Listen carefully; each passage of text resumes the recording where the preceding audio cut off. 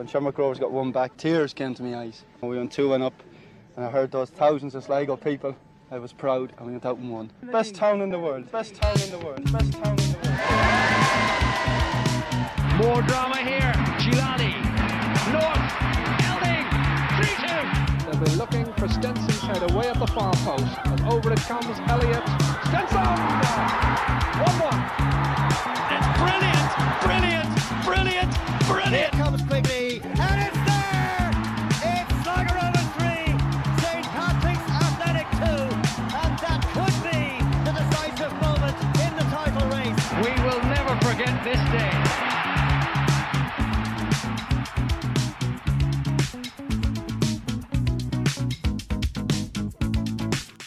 You're very welcome along to episode 44 of the Bitter Red Supporters Trust podcast, brought to you in partnership with the White Hag Brewing Company, all the way from Ballymote in County Sligo.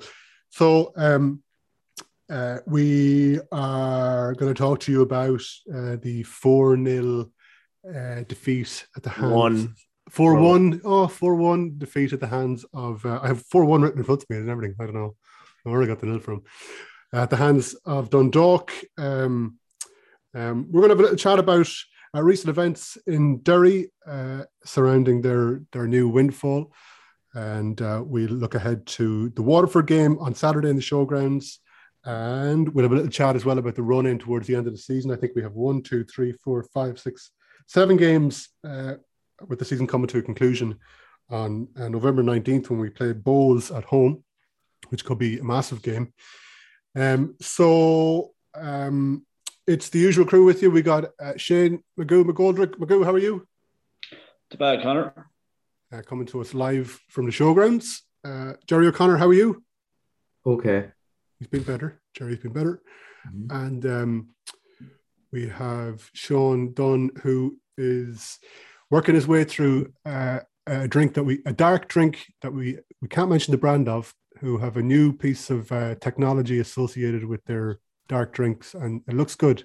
Me, I'm drinking a Hell-style lager from our sponsors, the White Hag, just to keep everything even. Okay, do you know what I'm going to do? I'm going to start with a couple of tweets that came in on the back of the Dundalk loss. If I can find them, I have them in front of me, and of course, yeah. So actually, it was a reply to it was Yogi Kilfeder's reply to you, Shaun. So this is after the loss to Dundalk 4-1. Yogi said, we were devoid of attacking ideas. 13 goals in the 14 matches since the break, and 4 of those came against Bows too. It took us over 40 minutes from Bows scoring the second for us to have even a shot, and that is supposed to be us chasing the game. Dreadful. It'll be a minor miracle to get Europe. So is it fair? That was Yogi. Thomas Kilfeder on Twitter.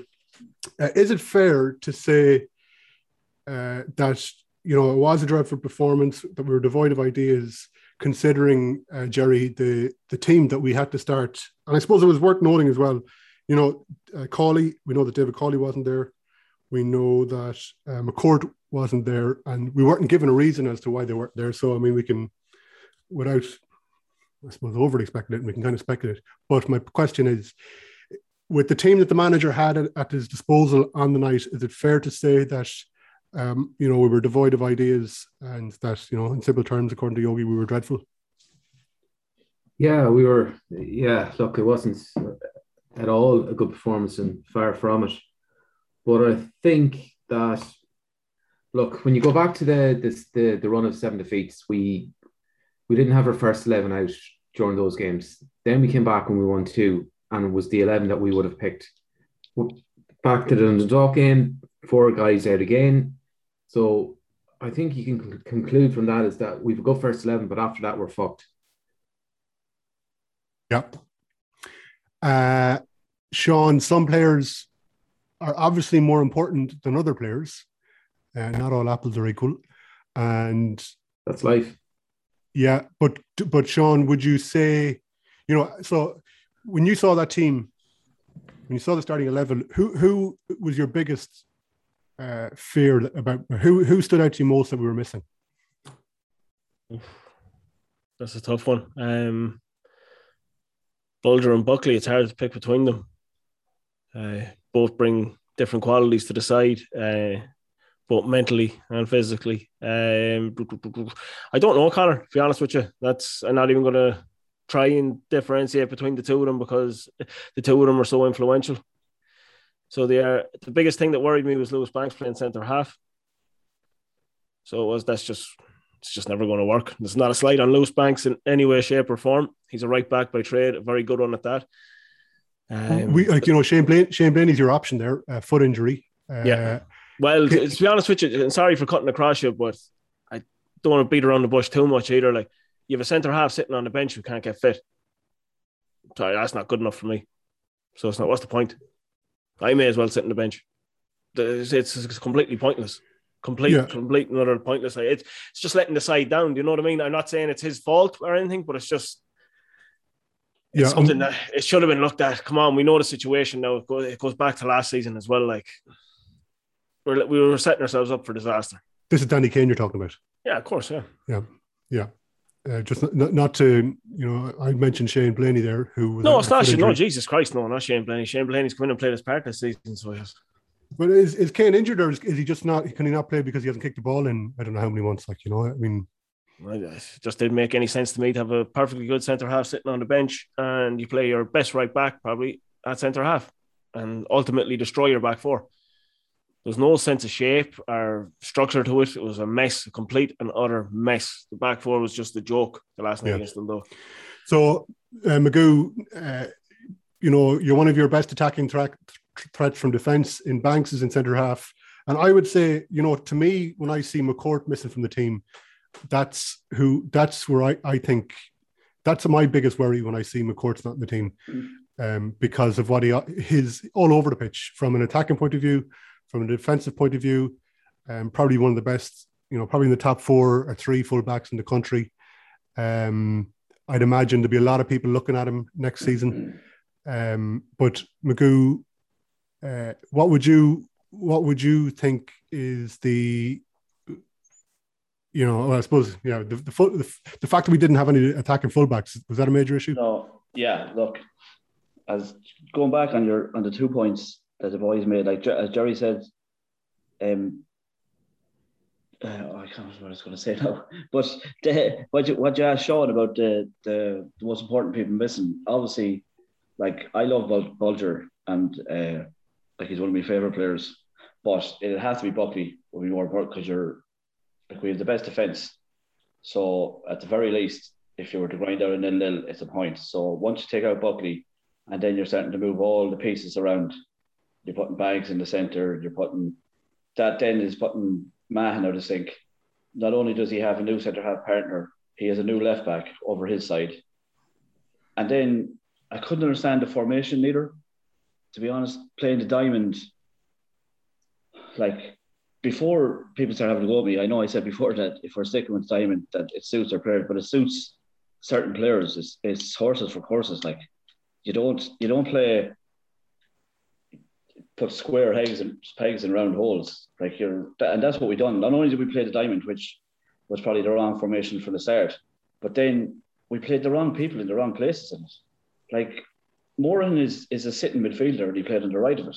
Yeah. And Walter had a field day. Walter in the first half against Shams was up the top of the diamond, I think, and he was lost.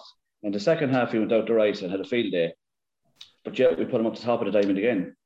And then we put the Freeze, who's never going to be the best defensive-minded, on the left, offering Donlan no protection whatsoever.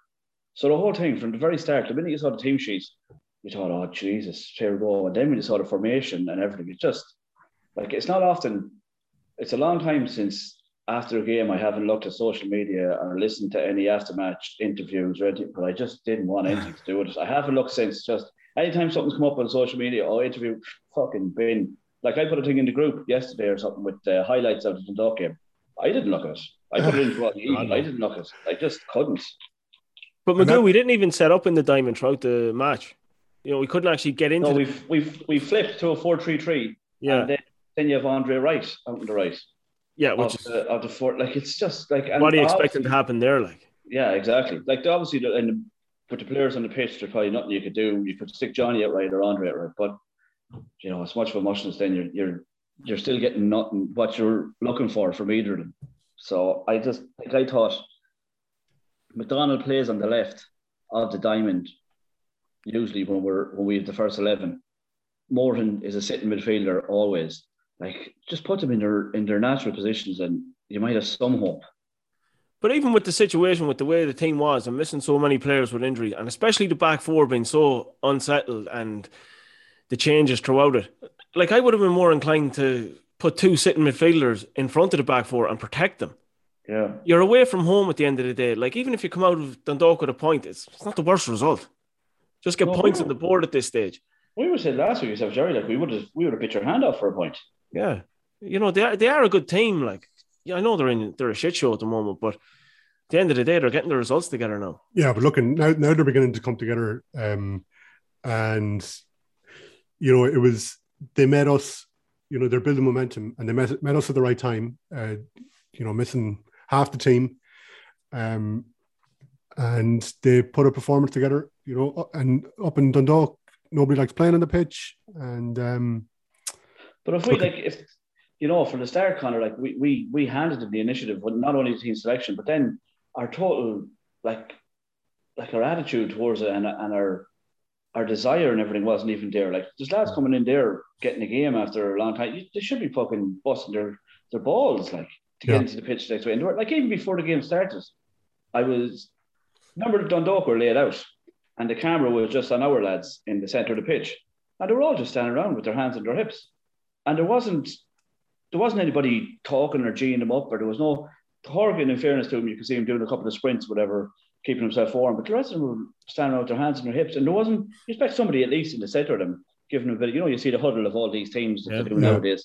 But somebody doing something, they're just standing around and looking up to this guy and having a bit of a chat. And straight away, the attitude wasn't even there. It was like from the start, they even knew themselves, well, fuck their lads. So, Gerry, Stephen Crossan says on Twitter, or he said anyway after the game, he says, I know we were missing 4 of our first choice 11, but that was an awful performance. Dundalk were first to nearly every second ball. I can accept defeats, but the lack of desire tonight was very worrying. You know, it's building on what Magoo was saying, but was that something noticeable to you? Yeah, I just don't understand it. Look, you work hard all season to get yourself into a position where you can, you know, get another foot on the ladder towards Europe, and you just put in a performance like that, and we didn't seem to be at the races at all. One interesting thing, though, and a development from today is that, look, I don't know if it would make any difference, but I'd much rather be playing them this Friday night than last Friday night, with the announcement of Patchin and Duffy signing for Derry today. You'd wonder what the mood in the camp, in the Dundalk camp, will be after that. I think it was just totally disrespectful. I know we're going to talk about that later. I mean, on that, Gerry, you still have to worry about your own performance. So yeah. Like, I suppose on that,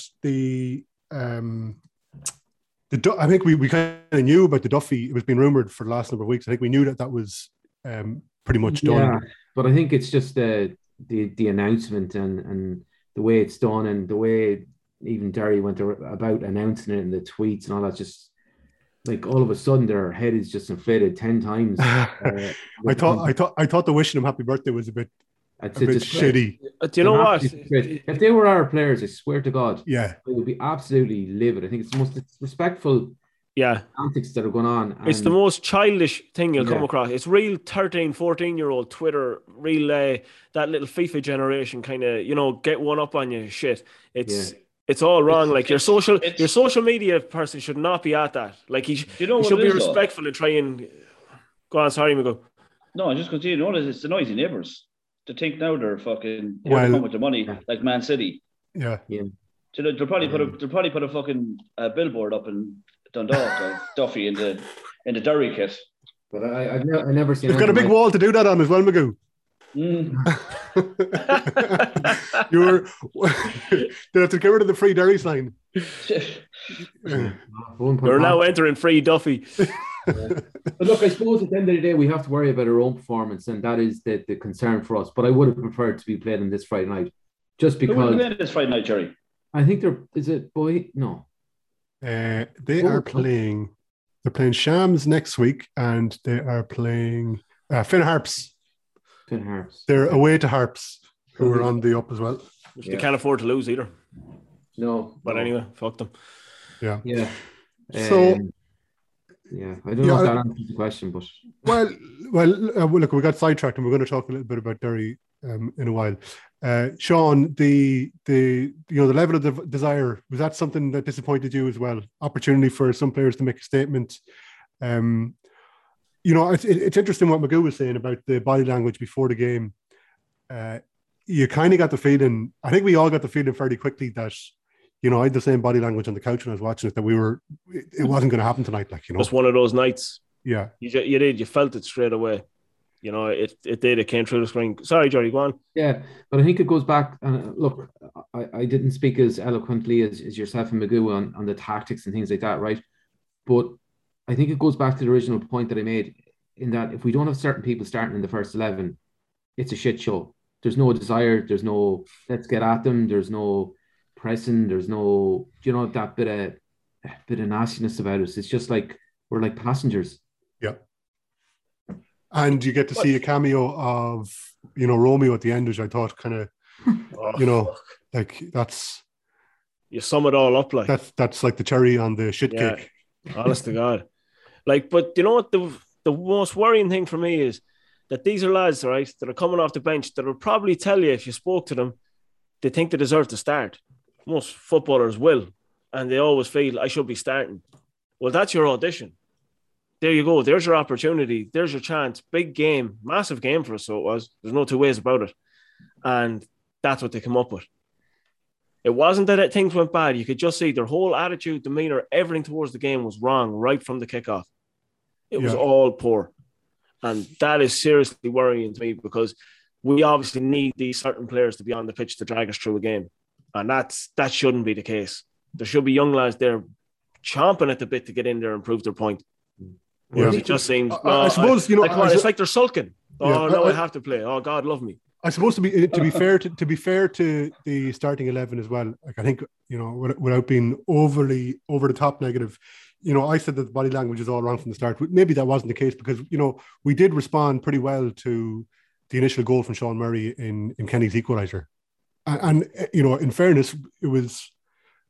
I know we're only 15 or 12 or 15 minutes into the game, but at that stage, we thought, certainly felt that it was, this was a game here to be won. Like, yeah, but that would have taken us to put our foot in the ball and actually gain a little bit of control of the game, which we didn't. Straight away, once we conceded, we were chasing the game again right away. It was Dundalk who took the initiative straight after that again. We became sloppy straight away after that. And that was a brilliant goal. It was a lovely ball from Niall Moran and a brilliant finish from Johnny Kenny. And it's exactly what we wanted to see from both of them. It's something I think we've all touched on now, is Niall trying to be a wee bit more direct and a bit more forward thinking. Yeah. And he has it in his locker, because that was a pinpoint. It was beautiful. It was a perfect ball and an absolutely brilliant finish from Johnny. And it's delighted for the two of them, to be honest with you. Yeah. And Shane, like, that kind of goes, I'm going to put it to you now, that goes against what you were saying about having Moran in a more holding position. We all want to see more forward ball from Niall. He goes and he does it. And he does it with aplomb, puts the ball in between the two centre halves for Kenny to score an excellent goal. So, he kind of proved himself in that kind of action. He is, but all he did was prove that he's able to do it. It's just about being braver in the situations, like when he gets on the ball. There's no difference picking a ball 30 yards from inside the centre circle as there is from 10 yards further back. Like, if you're able to do it, you're able to do it. Just be braver about it. But like, you're not about desire about getting on the ball, but it's the desire to, like, for their goals, desire to go out and block the cross. For the two goals, crosses coming in, like, nobody going to block them down, nobody wanting to go and charge them down. That's where the desire comes from, to want to stop the crosses, and want to put your body on the line. Whatever about the first one, the second one was identical. Yeah. So, but I think as well, it goes back to, look, we can talk about tactics and we can talk about formations and all that. But look, if you're a good player and you have a bit of desire, you can play anywhere, in my opinion. You bring it back to basics, Gerry, don't you? Yeah. Like, it's like what we're saying there. Like, you get out and block the cross. You don't have to be playing in the correct position to go out and block a fucking cross. Exactly. Like Robbie, you don't need Robbie McCourt there to block a cross. Fucking any man can go and block a cross, like. Yeah. Yeah, except not every man can block a cross, it seems. Not every man wants to block the cross. Well, yeah.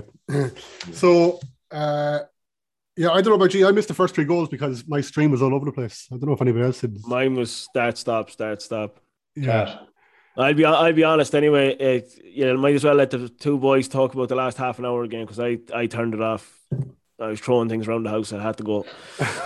So the next closest thing to me was my daughter, and I wasn't going throwing her against the wall because I might be in Mountjoy if I did. So I switched over to Keith O'Dwyer and Rossi on Ocean FM. Boys were good. Yeah. Fair play to the lads on Ocean, right? Yeah. And actually, what a shout out to the Dundalk commentary. They weren't bad either. They tried to. No, they were good. No, in fairness. Yeah, and interesting. They did. They gave us a shout out. Interestingly, they do their commentary goes across the LOI feed and LMFM up there in the northeast. We can't. Look, we're not going to win every game, and we know that. But it's just sometimes the manner of the performance is just fucking do your head in. Look like you want to win the game. Yeah. Yeah.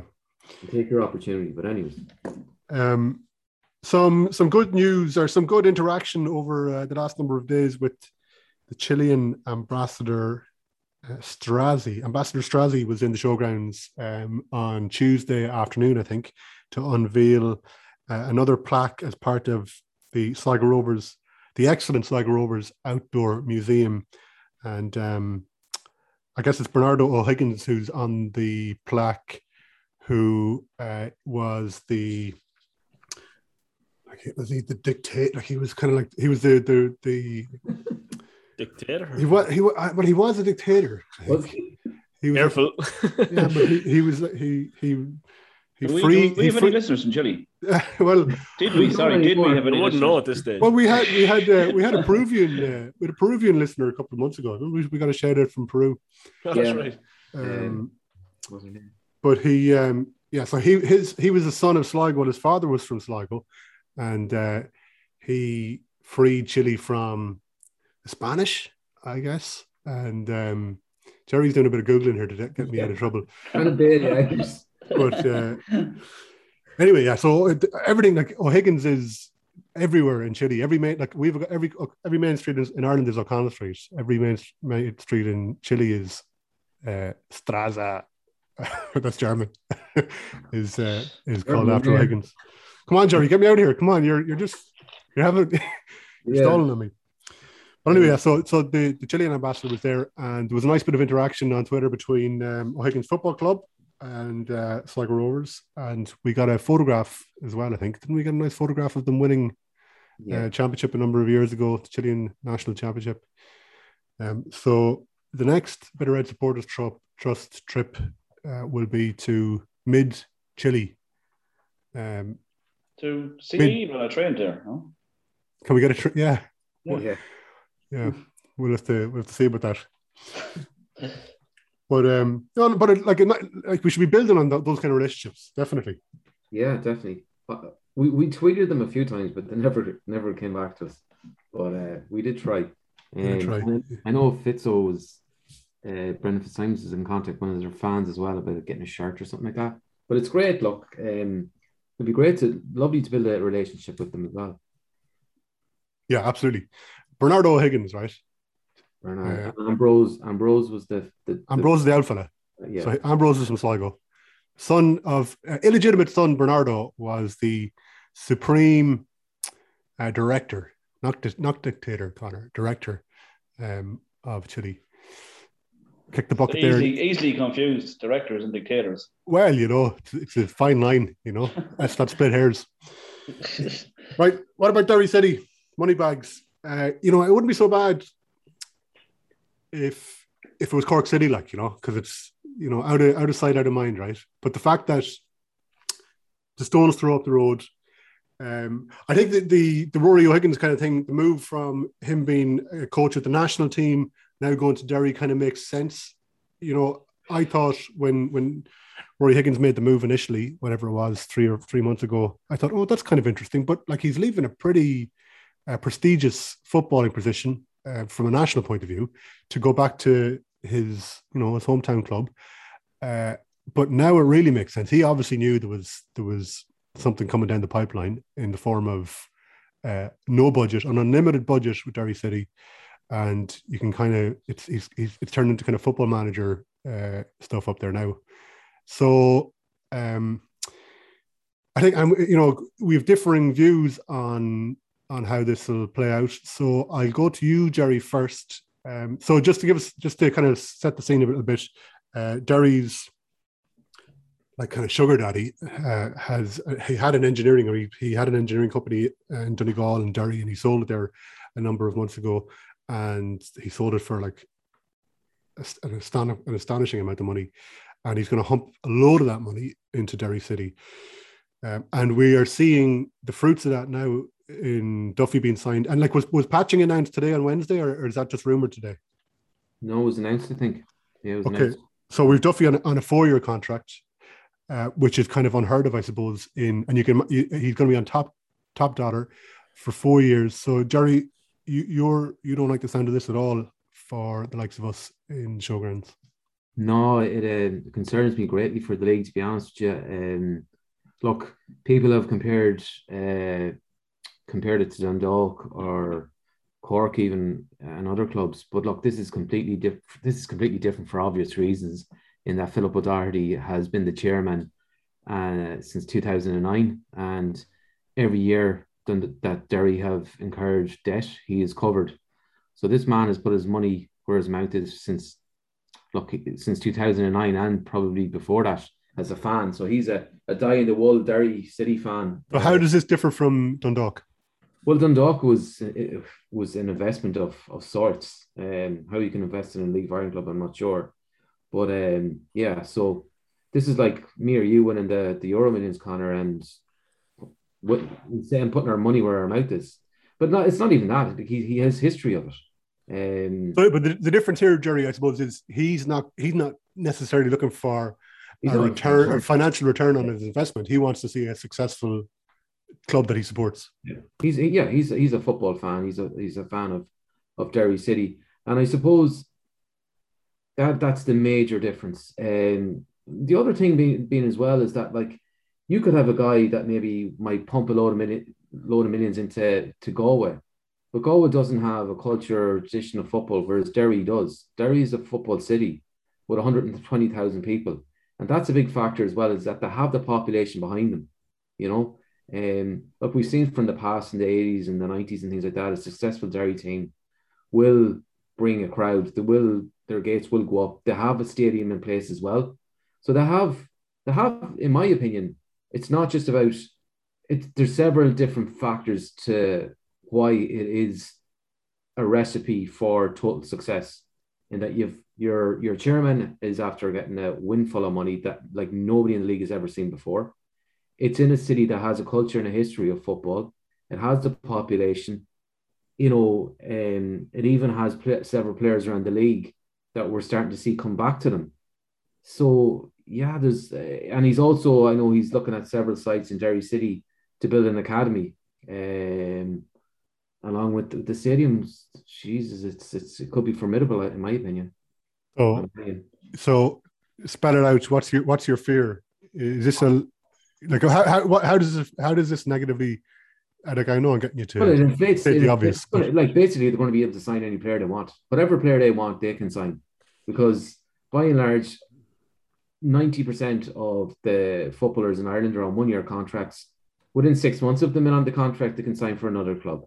So that totally destabilizes other clubs, other clubs that can afford to invest in 4-year contracts and things like that.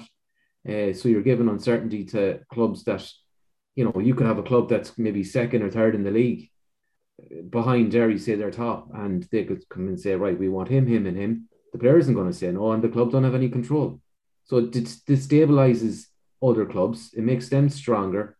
So but they can only sign. So what they will do, I suppose, is they'll have like probably a 22-man squad or a 23-man. They'll have a full squad of first team players who they can rotate, and we can see at the moment that that's our downfall with Sligo Rovers. We have a couple of injuries and we have a couple of people missing, and we're in trouble. So they'll be able to, but they can. My point is, they can only sign a certain amount of players. You got to keep those players happy. Yeah, but there's only a certain amount of players within the league, right? So we're a 10-team division, right?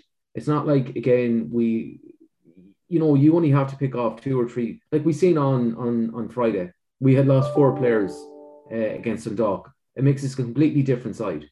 So if I'm a top team, how do I go about staying a top team? I take 2 or 3 players from each of the clubs that are in and around me, and I weaken them by also strengthening me. It doesn't mean that I have to sign half the league. I just need to sign the 2 or 3 clubs that are around me, sign their 2 or 3 best players, and it totally, destabilizes them, or they have to go and look while I'm getting stronger by 6 or 7 players. Okay. Shaun, you are less pessimistic about the whole thing. Why? Oh, I'm just not that panicked about it just yet anyway. I see the way they're offering, Duffy gets a 4-year deal, but it's not on astronomical money by any way, shape or form. It's the stability. What do you know, Shaun? What do you know about Duffy's contract? No, I think it's come out. I think it's clear as day. It's come out already that he's on less money than he's on in Dundalk at the moment, but he's been given the security of a 4-year deal. It's not new in the League of Ireland. Richie Towell's on a 3.5-year deal at Shams. Shaun Hoare is on a 4-year deal at Shams. I know there's a couple other players around the league on big deals. I think Forrester's on a 3-year deal at Pats. There's a few of them on long-term contracts around the league. It's not out of the norm altogether. If they can offer all their players 4-year deals, fair play to them. But at the end of the day, they still have to go and qualify for Europe every year. Yeah. There has to be a certain, I know this fella has taken them out of the shit now a couple of times. I think even throughout COVID and that he wrote off all their debts. I think a couple of 100,000. He just says, forget about it. We don't even need to worry about it. Huh? He does it every season. Yeah. You can only do that for so long as well. So you will lose interest in losing money. He's a human being at the end of the day. Yeah, but he hasn't in the past, and now he's got an unlimited bag of cash, Yeah, well, fair. Look, if he wants to keep losing money, fair play to him, all the best to him. But as you said already, Conor, they can only sign so many players. Not every player is going to want to sign for Derry City because, they're going to sign in Georgie Kelly next week. So he's going to play. He's going to be their number 9. Mm-hmm. So who else is going to go in behind him and say, "Well, I want to be starting striker"? They're not going to get someone else as good as him to sit. So they will have a limited amount of players. And look, we've seen in the past, Dundalk have thrown endless amounts of cash at it. They were successful. It came to a halt. Shams have thrown endless amounts of cash, still are. There's not a million miles between us and Shams. So there's not. It doesn't necessarily mean it's all doom and gloom and it's all over for everyone else. It might actually give fucking clubs a kick up the arse and try and strive towards getting better. You can disagree with me, Gerry. I don't mind. That's fair enough. It's an opinion. Yeah. I kind of feel that I if it was a Dublin club that were in this situation, I think I'd feel worse about it. I think I don't feel so bad because it's Derry, and I kind of even though they're closer to us and this could potentially have a greater repercussions for us than if it was a Dublin club. That's obviously a factor, but I do think I like to see a strong Derry City, even though I probably shouldn't say that as a Sligo Rovers fan. But their fans bring something to match day when they're absolutely bouncing, and I do think that it, the rising tide lifts all boats to a degree, and that you have to up your game, like Shaun was saying. But I think the challenge for us is the model of our club and how we try and kind of keep pace with that. So, Magoo, what are your thoughts on it? Are you in between, or are you? Well, I'd probably be more siding towards Gerry's side, to be honest, because like Gerry has stated, that he first and foremost this fella's a fan. So Shaun was saying he has to qualify for Europe. To me, if they don't qualify for Europe, he'll write it off and go again, and write it off and go again, and write it off and go again, and eventually he'll get it right. This fella isn't going anywhere. It's not like the Peak Six. Everybody's wondering when are they going to pull out this year, next year. They're going to go. He's not going to go. This is his little play. And the fact, like he wasn't going anywhere anyway. But the fact now he's after banking all this money. This is a little play thing now, and this is, and like to hand out 4-year contracts, you have to be willing in your head. You obviously have to think of the negatives straight away when you're handing out that type of contract, that length of contract for a certain amount of money. I know people are saying he won't be on as much as he's on at Dundalk. He's on an awful amount of money at Dundalk. So less than what he's on now is still a lot of money. Yeah. So you can be guaranteed that. Yeah. Guaranteed if we offer him a 5-year contract tomorrow, he still wouldn't be coming here because he'd be getting nowhere near the money. So to me, you have to be willing to write off a 4-year contract. You have to be willing to write off 3 years of it nearly, because the man could go out and get an injury, like a career-threatening injury that could take him 1.5 years to get back from. But you have to be willing. And if he's handing out, as Shaun said already, if he's handing out 4-year contracts to everybody, then we will be in big trouble, I think. If that's the route and the way they're looking to go down, it could be spell a big trouble, because they're a sleeping giant, Derry, in all fairness. Yeah. And if they start getting the ball rolling up there, like if they were to qualify for Europe this year without them even starting on this little trip that they're about to go on, like it's fucking, they don't need the money. Like, look at us desperately trying to qualify for Europe for money reasons, so we can run the club next year. They'll now are just, it's footballing reasons. They'll be looking to bring fellas in to qualify for Europe for footballing reasons. To play in Europe. To play in Europe, yeah. And Shaun, go on. No, it's just one thing. We're looking at Patrick McElhenney coming in and Duffy, and they'll be on big contracts, whatever it is. But how motivated are they? How motivated is Patrick McElhenney to come back to Derry? He's done everything. He's gone across the water and everything. He's come back and he's won it all with Dundalk, and he's played in Europe and everything. He's killed with injuries. The lad is actually falling apart with injuries. Unbelievable talent on his day. There's no two ways about that. But he's coming home. That to me is a man who's coming home to, all right, I'm coming into the last few days, but I'll relax now. Michael Duffy, the same. He's coming home. He could have went across the water again. There was offers for him to go across to Scotland and England in the lower leagues. He had no interest in it. He's going home to a comfortable move to Derry. Yes, he'll play decent enough, but again, he's had his injuries issues in the last while. I wouldn't be that scared of him. I see Richie Towell. Personally, yeah, exactly. See Richie Towell. Personally, myself, I agree with Shaun in that I wouldn't be too worried, especially about like in fairness, if I was Derry, I would be signing Michael Duffy. Like I still think he'd have a lot of, but McElhenney probably not. No, but that you're looking at it from the player point of view, Shaun. Where they're going back, oh yeah, this is a nice handy payday for me, or whatever like that, and it could work out like that. But if it is that, then the chairman will just write it off and go again. Yeah, and he go right. But we've done that. That didn't work. That didn't work. Let's go and get players from somewhere else. But how long till you get bored? Yeah, but no, I do believe that you can't. He's there 20 years. He's not bored yet. Yeah, but you can't keep handing out. I think Shaun is right in relation to, from a business model point of view, any you can't put everyone on a 4-year contract or a 3-year contract on wages that are bigger than what you get across, the majority of other teams in the league. You can't just keep doing it, because ultimately you've got players under contract, and it's just not. It's like, what do you do with all these players if you're not going to play them, or if they're injured? It's not feasible.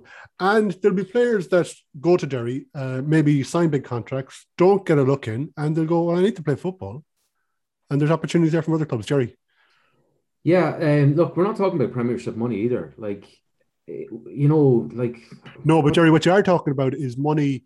Like, what you're talking about is money that people can earn a proper living off. And, you're talking about money where you can go to the bank and you might be able to get a mortgage. You're not, on your 42-week contract and you're getting paid 500 quid a week, and you're playing football because you're hoping you get a move across the UK. It's money that people can live off properly. No, but the point I'm coming at is from Philip O'Doherty's point of view, just in relation to what Shaun was saying, is that we're not talking about playing Premiership type money to these players. It's not, it doesn't take that much extra money to push ahead in the League of Ireland, because the clubs underneath you don't have that much, and you're living very much from hand to mouth, day by day, week by week, season by season. So if you have that stability and you have that extra bit of money, you are going to qualify for Europe. You are going to be in the top 3. And that's the consistency. You will qualify for Europe. Dundalk.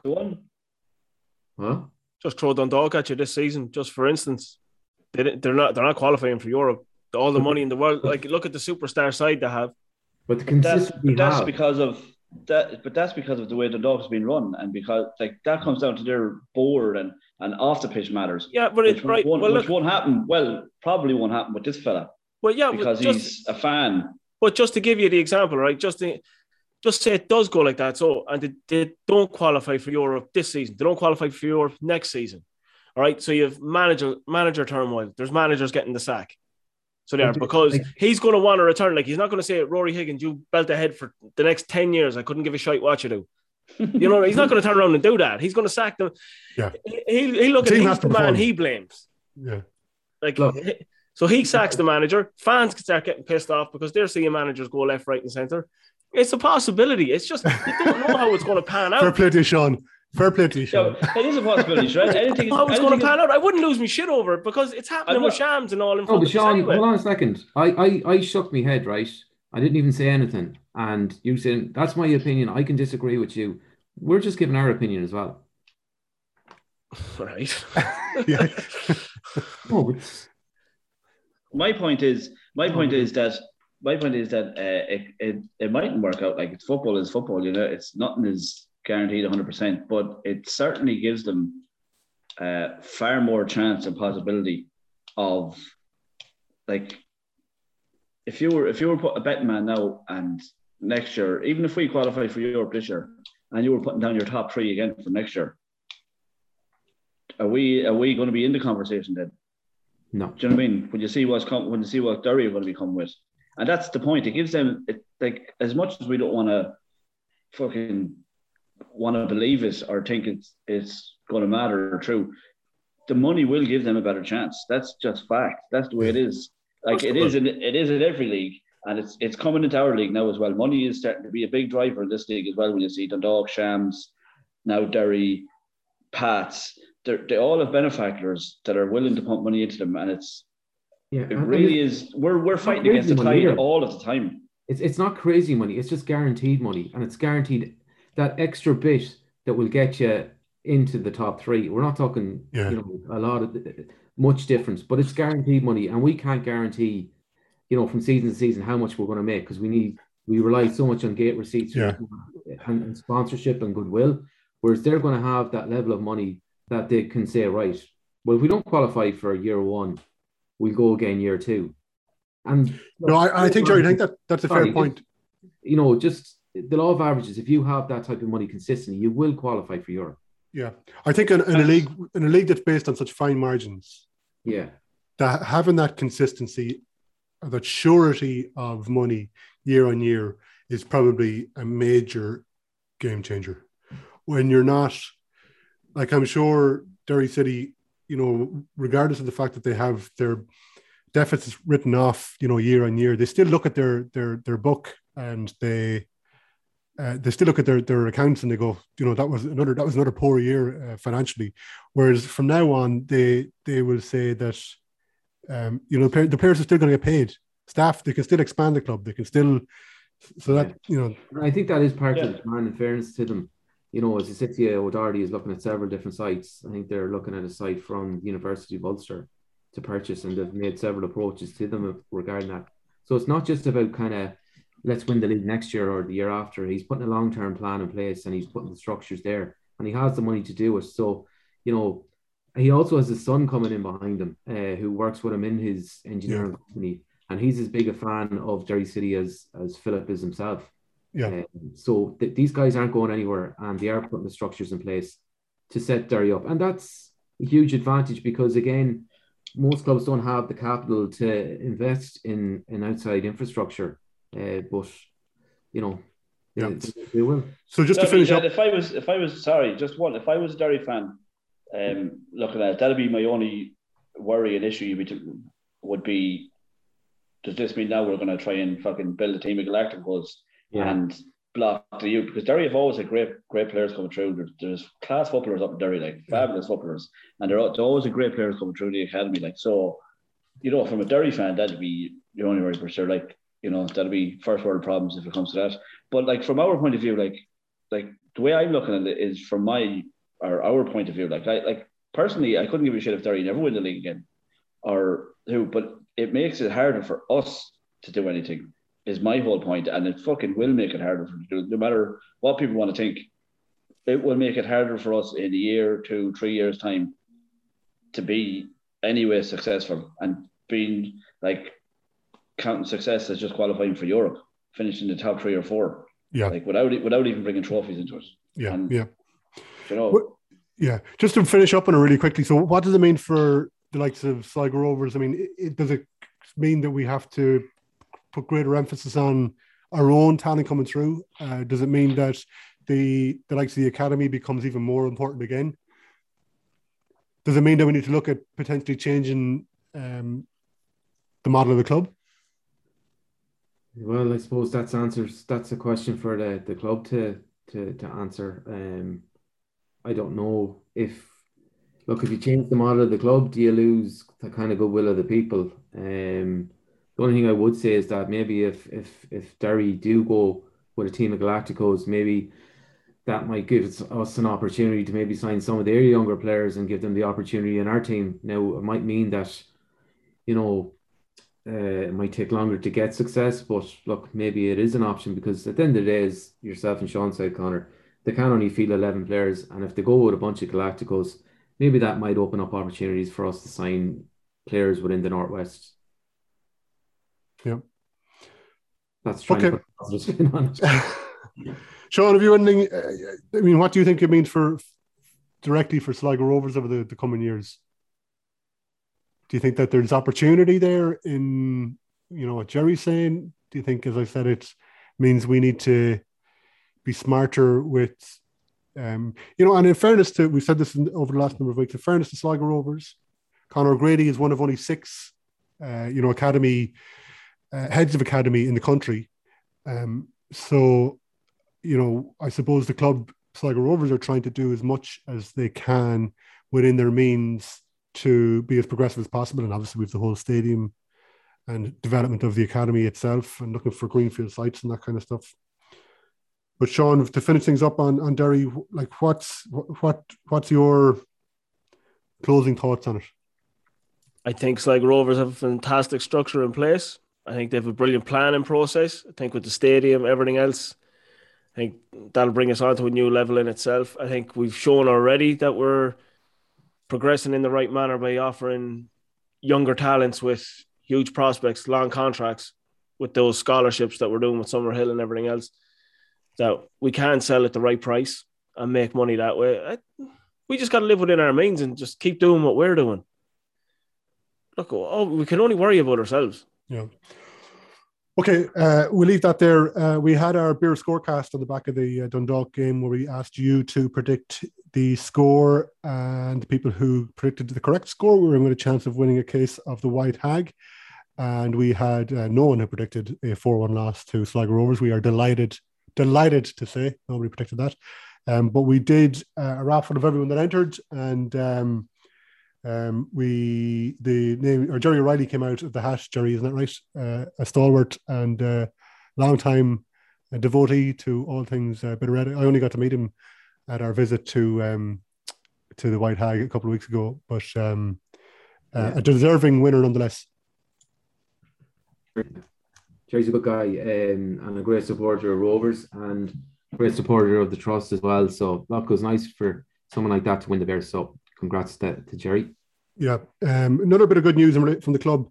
In 2 underage players, academy players, have been named in the under-17, the Republic of Ireland under-17 side, Daniel Kelly, and we've another absolutely cracking goalkeeper in Conor Walsh, it seems, I think Conor Walsh is from Mayo. So some good news there. And we wish I can't remember who they're playing. They're playing a double header, the under-17s in the coming weeks. I can't remember who it is, but good to have 2 players represented there, and we wish them the best of luck. And so we'll have a look ahead to Waterford. After the Waterford game, you can get your shouts from the shed end in on our WhatsApp number 085-815-9767, or you can email podcast@borst.ie, which is Shed's. Just record a short voice note, state your name, your location, give us your thoughts on the impressive win against Waterford that's upcoming. And we'll get you out in... you said that last week. Oh, no! We'll get you played out in next week's episode.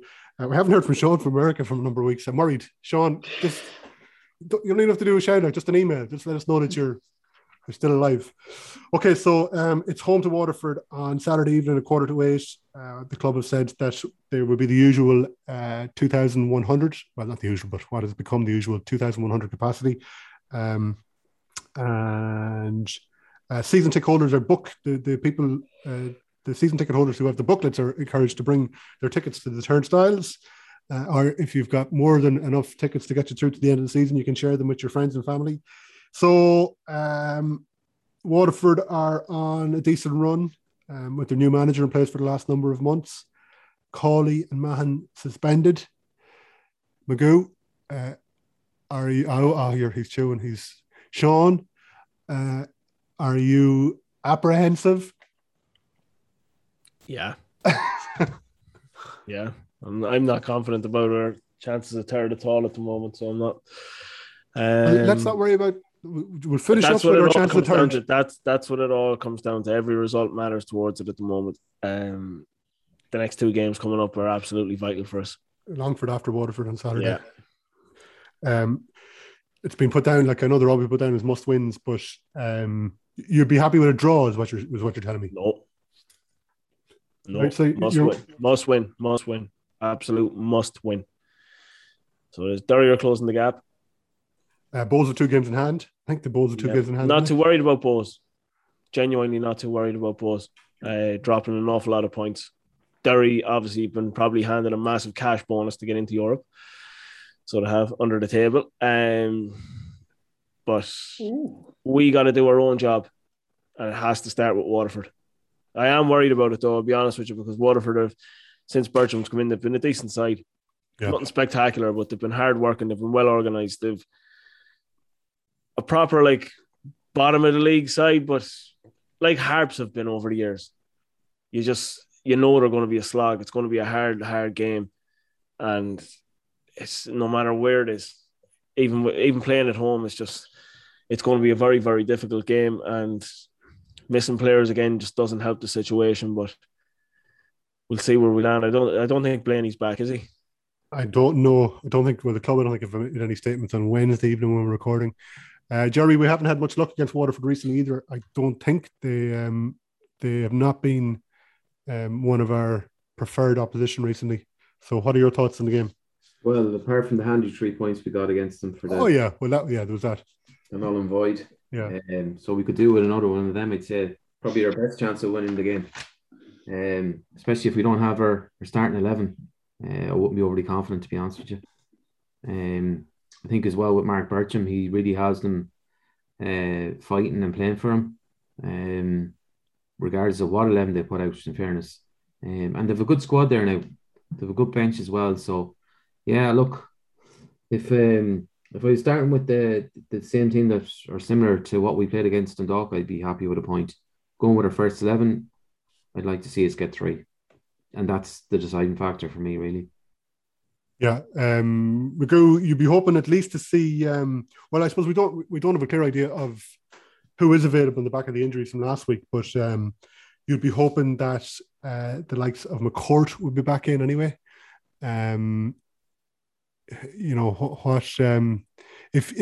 If you see a similar team to that went out against Dundalk, is it about desire for you at this stage? Well, yeah, but every game you should have the desire every game, as the lads have already said. Well, there's no easy game in this league, but Waterford are going to turn up and they're going to put in the shift and they're going to make it hard for us. That before the game starts. So if we're not willing to do the same, then we're going to be in trouble. Especially with we already know we're down at the very least Mahan and Cawley. So it's not going to be the first 11 from the recent weeks that won the 2 games. So there could be more than that missing. I don't know. But you probably wouldn't be 100% confident. You wouldn't be putting any money on us getting 3 points anyway. But lads have to step up. It's as simple as that. There's lads in the squad there that that are going to get chances, and they need to step up and take it. It's simple as that. Like for now, if we want to achieve anything, we have to start. Like I don't care how we do it. Like it doesn't really matter how. Like we play a diamond and we'll be expansive and like it doesn't matter. I don't care how we do it. If I 4-5-1, fucking 5-5, nothing doesn't matter if we get fucking a win out of it. Like just do whatever you have and put whatever system in place to get the best of the lads that are available and grind out a result. And we have to do that. And we have to do it again the week after against Longford. And we have to start putting consistency together. Like any team that does anything towards, at this end of the season, the teams that are successful, i.e. winning things and qualifying for Europe, have a bit of consistency about them. Like you don't have to be going out hammering everybody 4 or 5-0 and playing brilliant football and everything like that. Just a bit of consistency. Pick up points. That's the only way they're going to keep the likes of Derry off your tail, because Derry are flying at the minute, and yeah, the whole feel-good factor around them now as well and everything. So yeah, like the challenge that we have, I said it already. The challenge that we have is, and the manager has said it from the start of last season, start of this season. He wants a small squad, and he's probably playing politics there. He's constrained by his budget, but when it comes down to the nitty gritty end of the season, and you've got various things that are having an impact on players being able to get out onto the field. If you struggle to get your primary starting 11 out, your things get tough. Yeah, no, it is. That's the reality of our situation. Like we have a small squad. We have 2 or 3 players, or maybe 3 or 4 players, who are on the big bucks in relation to Sligo Rovers, in relatively speaking, and we the rest, some of this we're relying on younger players, and we're padding the squad out here and there. And when we get to this stage of the season, 8 games left, 4 at home, 4 away. We're looking for consistency, and we don't necessarily have the players available that we want on the pitch. No, we've been struck badly with injuries and everything else. It's mounting up at the wrong time. But then again, I just hate making excuses. So I do. I think whatever's there within the squad should be able to go out. Like this league isn't beyond anyone. Like the level isn't superior to everything. Like you've seen nearly our best 11 against Shaun's best 11 the other night. There wasn't that much between us, like next to nothing really. So there's not much between. Like so, the squad shouldn't be that much of an issue, but it's proven to be a big issue, and that to me comes down to players' desire and willingness, and as Magoo's pointing out there, the mentality. It's a lot within ourselves. I think we could do an awful lot better than what we are doing. Like we lose our shit when we lose Bulger and Buckley. Like we fall apart. That shouldn't be the case. There should be players big enough and bold enough to step up and take that mantle as well. We do have a very young squad, but there is experience within that squad as well. Yep. Gerry, anything to finish up on in relation to the run into the season? We've 8 games left, as I said a few times. Are you I think we need to start talking about we're definitely in the run in, which is the kind of the final leg of things. In relation to the European spot, is it there for us, or is it beginning to slip? Of course it's there for us. And to be honest, we're in pole position because we are points ahead. So, the teams that are behind us will have to win the majority of their games. Whatever about us dropping points, they really can't afford to drop points because they are behind us. So we're in pole position. It's in our hands, but sure, God knows how it's going to end up.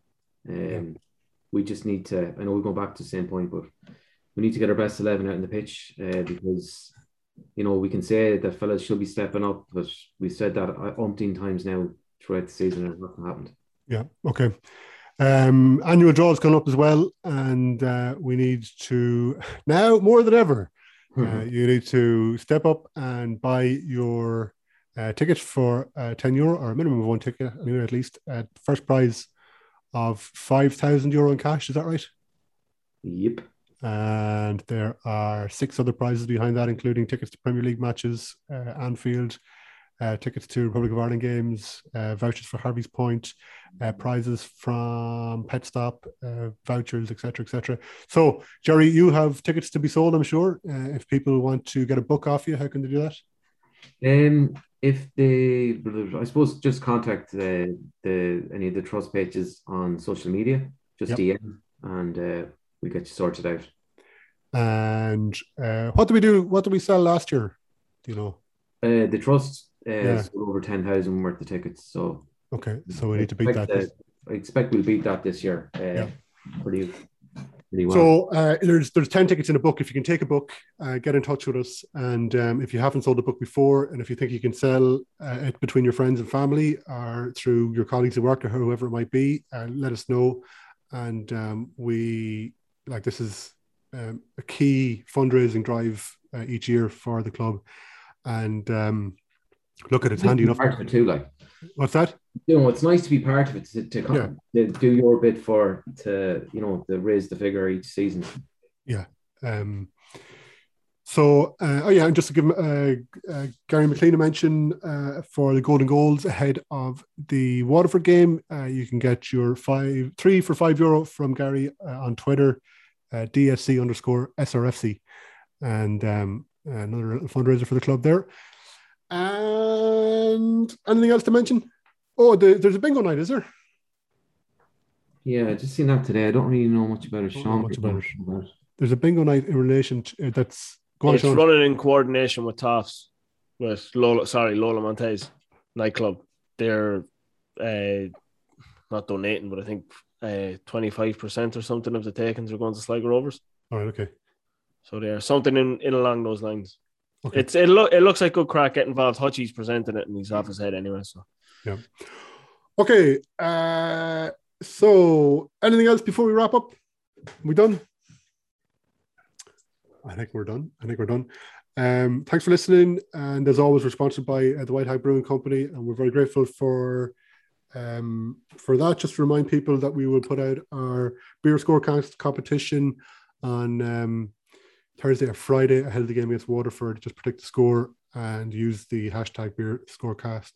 Tag the trust, tag the White Hag, and you'll be with a chance of winning a case of beer. And on that note, Gerry, thank you. Thanks, Conor. Magoo, thank you. Cheers, boys. And Shaun, thank you. Cheers, lads. That's a wrap.